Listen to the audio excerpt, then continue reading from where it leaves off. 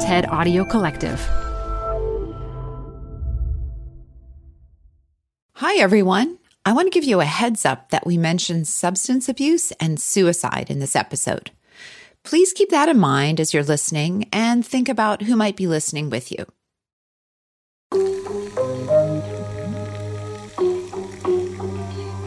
I was 40 miles into a 60-mile bike ride and feeling great, representing the 55-year-old ladies. And then my wheel got caught in some tram tracks. Before I could think or react, I was crashing into the pavement hard. Lots of things hurt, and I was scraped up pretty badly. I did the thing we doctors do so often, pretend it was nothing. But the pain in my chest was something I hadn't experienced before. Every breath was agony, and it was getting worse. I was sure something was broken. It got so hard to breathe that I started worrying a broken rib might have punctured my lung. At the ER, I waited and waited and waited. I finally got an exam, and after diagnosing 2 broken ribs, no punctured lung, the doctor offered me opioids for the pain. I wanted to try Tylenol first because I know it's a really effective pain reliever, but my request was so unusual, it took what felt like ages to get the Tylenol, and by that time, the pain was nearly unbearable, and I was getting really anxious. I felt I had no other choice. So I took the opioids.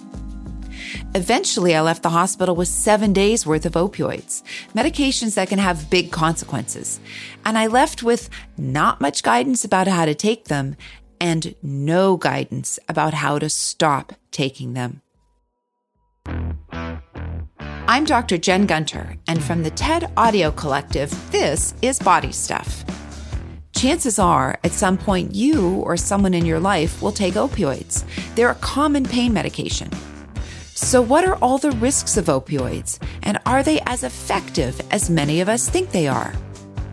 In this episode, what you need to know about your options for treating pain, and what to do if you're prescribed opioids.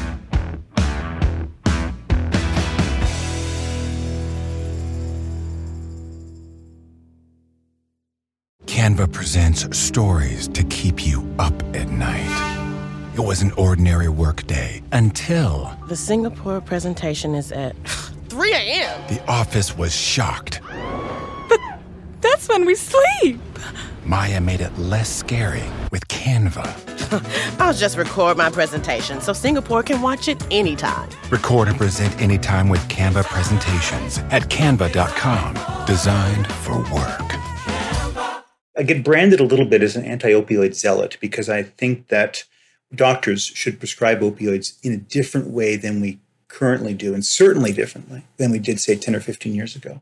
This is Dr. David Yerlink. He started his career as a pharmacist. Now he's an internist, a pharmacologist, and a toxicologist.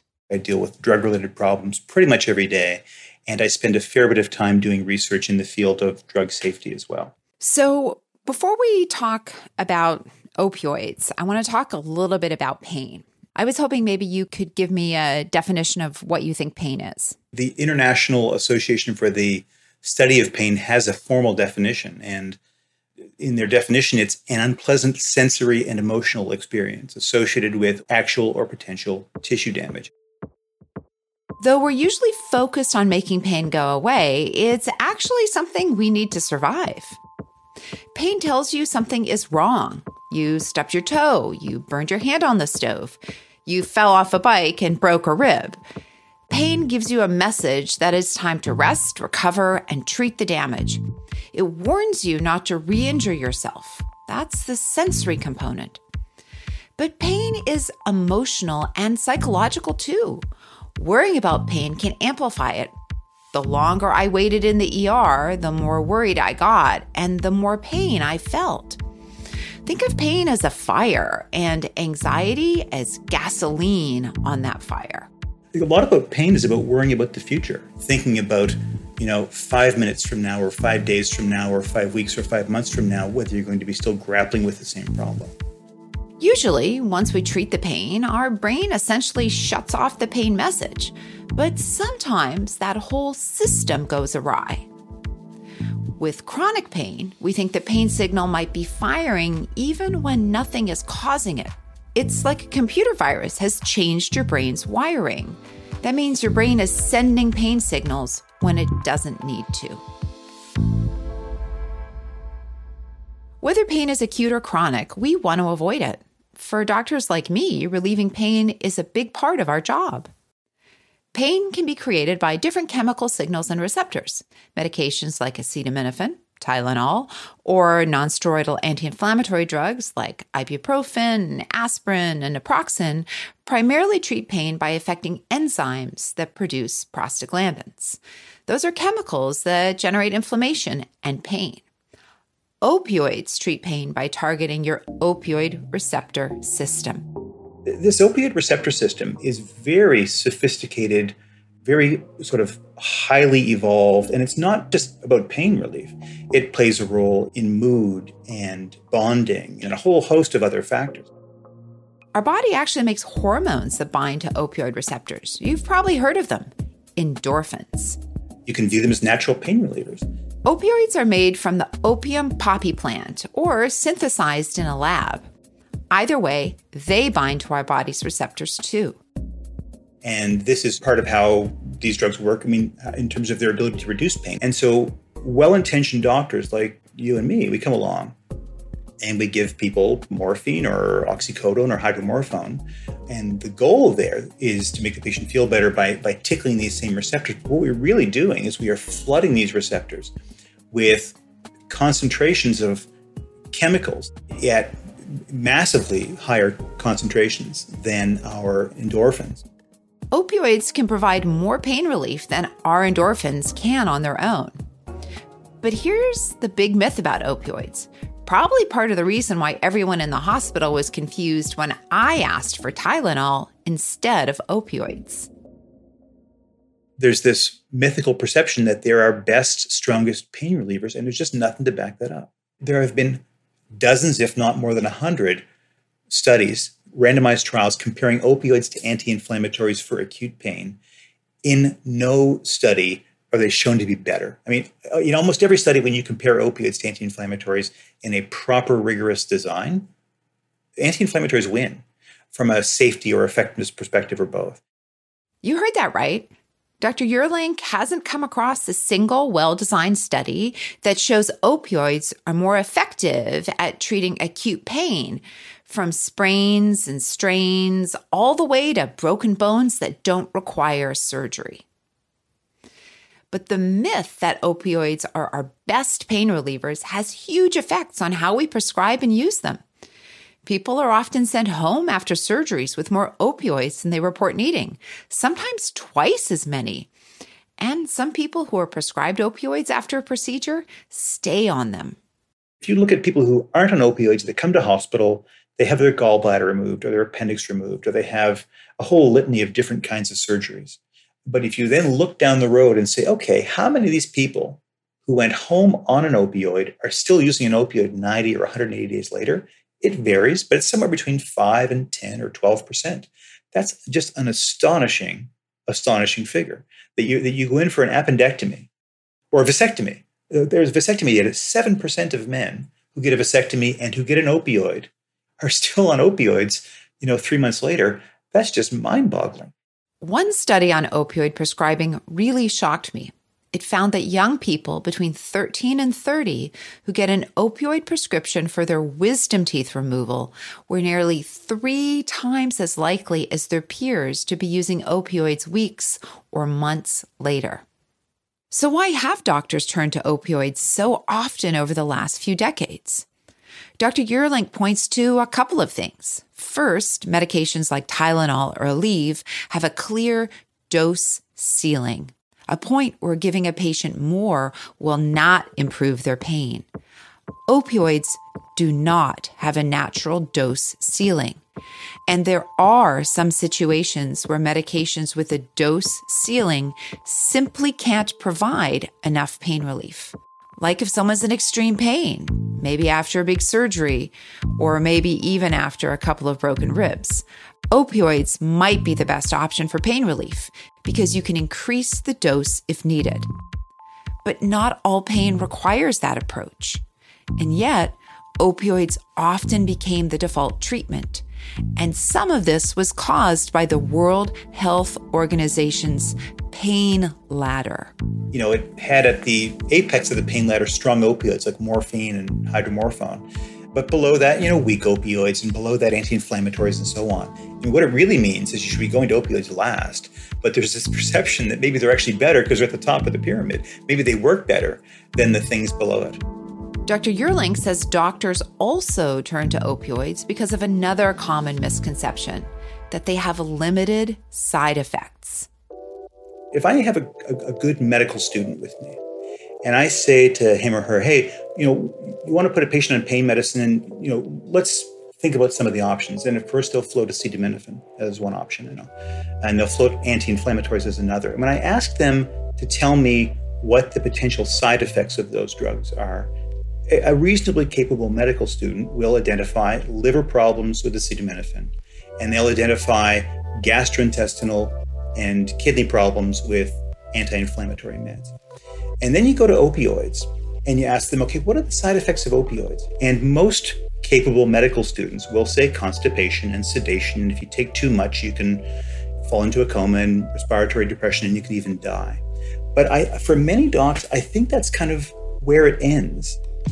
But there's a pretty long list of other side effects: sleep apnea, osteoporosis, suppressed testosterone levels, increased risk of car accidents, falls and fractures, depression, and hyperalgesia, where opioids can actually worsen pain. People can also develop tolerance, where they need increasing doses to achieve the same effect, which in turn increases their risk of side effects. And one other very important and misunderstood side effect is one you've probably heard about: physical dependence. Dependence and addiction are different. Opioid addiction is a complex medical disease where people often continue to use opioids despite harmful consequences. When someone is physically dependent on opioids, they might not even know they're dependent, but their brain and spinal cord, their opioid receptor system, has adapted over time to expect opioids. And when they don't take them, they have symptoms of withdrawal. What a lot of people don't know, and what a lot of people need to know, is how quickly you can develop opioid dependence. I polled doctors some years ago on Twitter. I said, how long does it take before dependence happens? And I think the average was kind of 7 or 14 days. And that's not true. It happens within a couple of days. I have some colleagues here at my hospital, and after 3 measly days of taking hydromorphone pretty much around the clock, they said I should probably stop it. And they had they saw it in themselves, obvious opioid withdrawal. They had GI cramping and diarrhea and irritability, and their hair was standing on end. We would call it dope sickness in a person who is injecting heroin or fentanyl. It's physiologically no different when you're given a prescribed opioid by a doctor. Like addiction, opioid dependence can be devastating. Dr. Yerling remembers reading the story of a bioethicist, Travis Reeder, who got a few surgeries after a bad motorcycle accident. At the 2-month mark, he goes to see his orthopedic surgeon, and the orthopedic surgeon says, oh, you're doing pretty well. You probably should come down on the pills there. By this time, he's on 120 milligrams of oxycodone a day, which is quite a lot. He's not addicted. He's not crushing his pills up and rejecting them. He's not going to different doctors. He's just doing what the doctor told him to do. So he goes, okay, I'll just taper myself. He recounts being unable to sleep, spontaneous crying. He, near the end of his taper, thought of ending his life. It is a testament to just how pernicious a problem dependence is. He wasn't addicted at all. He had just been on opiates for 2 months and went through hell trying to come off them. Dr. Yerling says dependence is tricky because it can make it look like opioids are doing a lot to relieve pain. In reality, your body has become physically dependent on opioids. So when you stop taking them, there are changes in the brain that produce symptoms like nausea, vomiting, and pain. It comes to masquerade as ongoing benefit. But when you step back to 35,000 feet, you realize that those effects, they're largely in part because the patient's been on opioids. In other words, pain during withdrawal can be the result of the dependence itself, not a sign that the opioids were successfully treating pain. But imagine how hard it is to untangle those things when someone is suffering and just wants to stop hurting. It gets even harder to do that when so many people, including doctors, believe the myth that opioids are the best painkillers. The whole picture of whether opioids are helping and how much damage they're doing gets muddled. It took time for all these misconceptions about opioids to evolve. When Dr. Yerlink was working as a pharmacist in the mid-1990s, he remembers most opioid prescriptions were for end-of-life or cancer care, and they were pretty rare. Fast forward to, say, 2000, just another 5 years. And I was an internist practicing at this hospital in Toronto where I still am. And it was very common to see people coming in on OxyContin in particular, because that was the main drug that led the charge, on much higher doses than we would ever have seen. And, I look back and kind of cringe in hindsight at how I practiced, say, 20 years ago. But doctors and patients were in a situation created by decades of decisions and policies. American society is defined by this capacity for commercial enthusiasm. And we often find ourselves kind of confronting and dealing with the consequences 10, 15, or in the case of the opioid crisis, 20 or so years down the line. More about that after the break.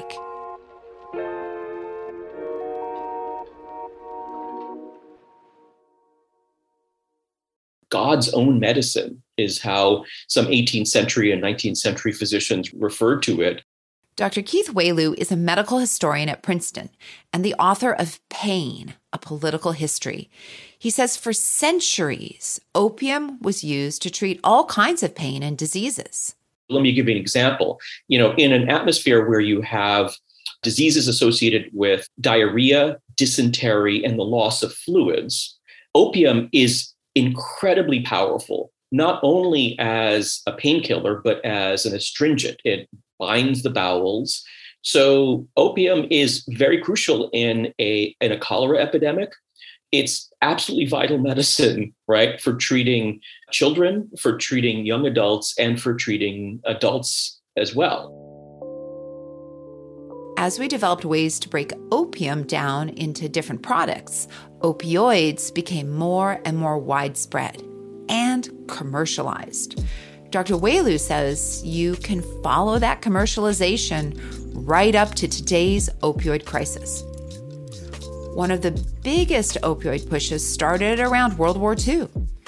There was a lot of national pride in the pharmaceutical industry.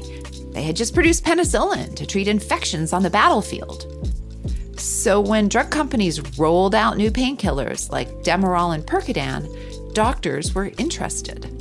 Modern medicine has always been looking for the perfect alternative to morphine, the non-addictive painkiller, right? And so there's a lot of enthusiasm for the powers of synthetic chemistry and pharmaceutical production to produce that. These new opioids were especially enticing because at the time, options for treating pain were limited. One of them might be to call in a neurosurgeon who might conduct a lobotomy. And the weird kind of logic here was that what you were doing was removing not the pain center of the brain, but you were removing a part of the brain that reduced the likelihood that the patient would complain. Drug companies also worked hard to get more doctors prescribing these painkillers. They were employing drug representatives to meet with physicians, the kinds of things that we consider today to be undue influence on medical practice. This was the heyday of that spectrum of activities. Right. Yeah. So let's take you all out for golfing and buy you whatever. And hey, by the way, let me detail you on the Percodan. That's right. By the 1960s, it was becoming clear that these new drugs could be addictive. Meanwhile, a new theory of pain became popular, that pain is subjective, experienced differently by all of us, and that treating it might require a range of options, not just a single pill or surgery.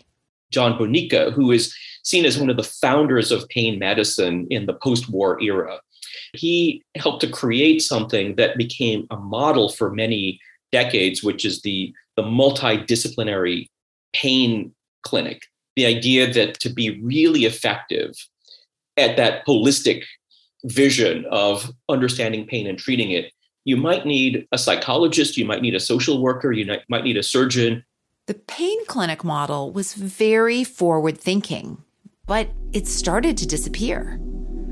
I've read some of the studies from these clinics. Even though they showed good outcomes, they kind of vanished from the record over time. What does it cost to maintain this multidisciplinary orientation towards pain? It became increasingly difficult to sustain in an era of cost containment. So increasingly what you have is, to be frank, a kind of search for the quickest fix. And this story coincides in the 1980s with another set of trends, and that is the emergence at the federal level with a sense that, the market could solve our problems far better than government could, and that what we needed was to relax regulations and controls and allow the market to flourish. This led to mind-boggling new policies that released some new opioids into the market before we could learn much about their effects. What you have are new phenomena like direct-to-consumer drug advertising. And you have this sense that the FDA's role was not to stand in the way of drug production, but to let drugs come onto the market to solve the problems of American society. And we'll figure out in the aftermath how much of a problem it is. Take OxyContin, for example. It's one of the most prescribed opioids on the market. When it first came out, regulators didn't follow due diligence regarding the manufacturer's claim that it was less likely to be addictive. Well, that was naive from the outset, and a different regulatory environment might have looked askance at that. But once again, companies marketed these new opioids, especially OxyContin, aggressively to doctors. I remember it. So does Dr. Yerlink. The big messaging that was out there was that the risk of addiction was less than 1% with chronic opioid therapy. I still don't know why I didn't ask the pain thought leaders at the time, how do you know that? As it turns out, the evidence for it was abysmal. It was actually largely based on a single 5-sentence letter to the editor in the back issues of a 1980 New England Journal of Medicine. That single 100-word letter to the editor was cited as evidence that addiction was a rare consequence of opioid therapy. So it's kind of amazing in hindsight that they were approved, but they were. And we now had effectively authorization and lots of expert endorsements to go ahead and prescribe opioids in a way that we had never really done before. This big push to let drugs onto the market without much oversight led to what Dr. Yerlink calls a decades-long experiment on the North American population. A disastrous experiment. From 1999 to 2019, 500,000 people in the United States died from opioid overdoses. It's a story of this unseemly and disturbing mix of how capitalism and the desire for profit could flood communities with this substance, and how long it takes to kind of recognize what's been going on and then try to hold the actors accountable. Dr. Whaley says the blame for the opioid crisis kept shifting from bad patients to bad doctors, and then finally to drug companies and consultants who helped them turbocharge sales. Attorney generals across the country are trying to hold the drug companies accountable and getting big settlements out of some of the lawsuits. Unfortunately, I haven't seen much of a push to use this money to fund multidisciplinary pain clinics, even though we know they work well. Yeah, so this is one of the most unfortunate things I think about the opioid crisis. I do think that the era of the 60s into the 1970s, in which you see this broad embrace of multidisciplinary ways of thinking about pain, there's a lot to be learned by reflecting on the fact that the reason why that path was not followed was because we allowed increasingly narrow economic concerns to really inhibit and undermine a truly expansive understanding of what pain is and how we might create a system that serves people in pain far better than we do today. We need an approach to pain that considers the bigger picture. That means taking a step back from opioid receptors and looking at pain holistically, because pain is highly individual. Our experience of it is affected by many factors: genetics, pain in other areas of the body, stress, anxiety, and past trauma, to name a few. And we all respond differently to pain treatments. For instance, some people feel achy, groggy, and nauseated when they take opioids, and others find opioids really help with their pain. So, where do we go from here? Dr. Yearling says the first step is understanding that opioid use is a spectrum. There are people on the one end of the spectrum who have opioid addiction, and they need access to things like buprenorphine and methadone and supports and employment and housing and stuff like that. In the middle of the spectrum, there are people who have been on opioids for a while and are dependent on them. Cutting them off suddenly would create horrible withdrawal symptoms. When I have those patients in hospital, it's not a 5-minute visit. Right? I pull up a chair, I sit down at the bedside, and we talk for maybe an hour or sometimes more about the potential benefits of a very, very gradual, patient-centered opioid taper. And we'll engage in a taper and over the span of months or sometimes even years. And it's amazing how often their pain and quality of life will actually improve when it's done in a thoughtful way. The last part of the spectrum is people who aren't on opioids but might be one day. And that's a lot of us. So if you're offered opioids, there are a few things you can do to make sure you're getting responsible care. First, ask about alternatives to opioids, like Tylenol, non-steroidal anti-inflammatory drugs, muscle relaxants, and physical therapy. There may be more effective, safer ways of treating your pain. Second, if opioids are the best option for your pain, make sure your doctor has a plan to taper you off them. You shouldn't just be handed a prescription like I was and sent away to manage it on your own. I like to say that it's like flying a plane, right? You wouldn't take off if you didn't know how to land. I knew about the risks of dependence, so I made my own plan for tapering. And I asked my partner to keep me on track. It's easy to be forgetful or confused when you're in pain. But I only knew to do that because I'm a doctor. You shouldn't have to figure it out on your own. Third, if you or a loved one are prescribed opioids, ask for naloxone too. Naloxone can reverse an opioid overdose. Like I said, it can be easy to forget if you've taken a dose, and you never know who in your household could take your medication. So naloxone can literally save a life. When I asked for naloxone, the ER doctor looked at me like I was asking for a ticket to Mars. But it should be standard practice. Understanding what opioids can and can't do and their risks is as important as knowing what your car can and can't do and the risks of driving.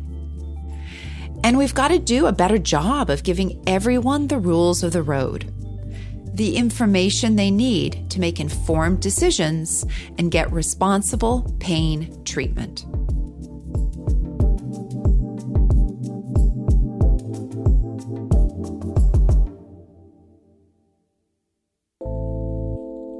If you or someone you know is struggling with substance abuse or thoughts of suicide, the Substance Abuse and Mental Health Services Administration's helpline is free, confidential, and available 24/7 at 1-800-662-4357. That's 1-800-662-4357.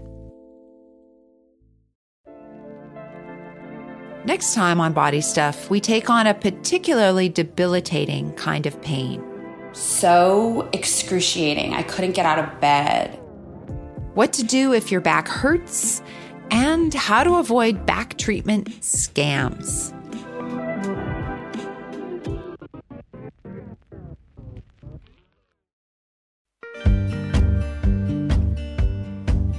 Body Stuff is brought to you by the TED Audio Collective. It's hosted and developed by me, Dr. Jen Gunter. The show is produced by TED with Transmitter Media. Our team includes Mitchell Johnson, Ponce Rutch, Greta Cohn, Michelle Quint, Ban Chang, Sammy Case, and Roxanne Hylash. Phoebe Wang is our sound designer and mix engineer. This episode was written and produced by Camille Peterson and edited by Sarah Nix. Fact-checking by the TED Fact-Checking team. We're back next week with more Body Stuff. Make sure you're following Body Stuff in your favorite podcast app so you get every episode delivered straight to your device. And leave us a review. We love hearing from our listeners. See you next week.